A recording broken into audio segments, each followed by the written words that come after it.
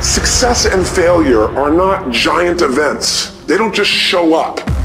You don't just suddenly become successful or suddenly have this cataclysmic event that makes you fail. It may look that way, but failure comes from all the little things. It's failure to make the call. It's failure to check the books. It's failure to push yourself to do things physically that you don't want to do.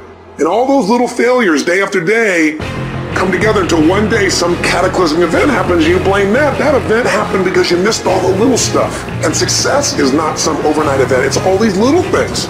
Success is having a vision. Success is really seeing it, feeling it every day for strong enough reasons. You need to have some rituals, some things you do that nobody else does, and that gives you a better life than anybody else has. It comes from delivering more than anybody could imagine. All those little things add up. People go, wow, it's true in any area of your life.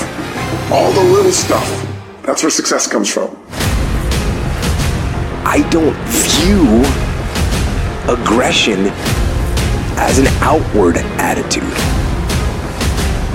I view aggression as an internal character trait, a fire in your mind that says, I am going to win.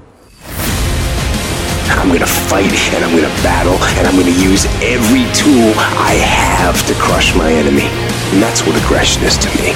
The unstoppable fighting spirit, the drive, the burning desire to achieve mission success using every possible tool, every asset, and every strategy and tactic to bring about victory. Aggression is the will to win. And if that kind of internal and relentless aggression is your default mode, then you will win. This isn't easy for anyone. There's a price for victory. And that price is hard work and early mornings and late nights and unmitigated daily discipline in all things. The battle doesn't fight itself. You are the one that has to fight it.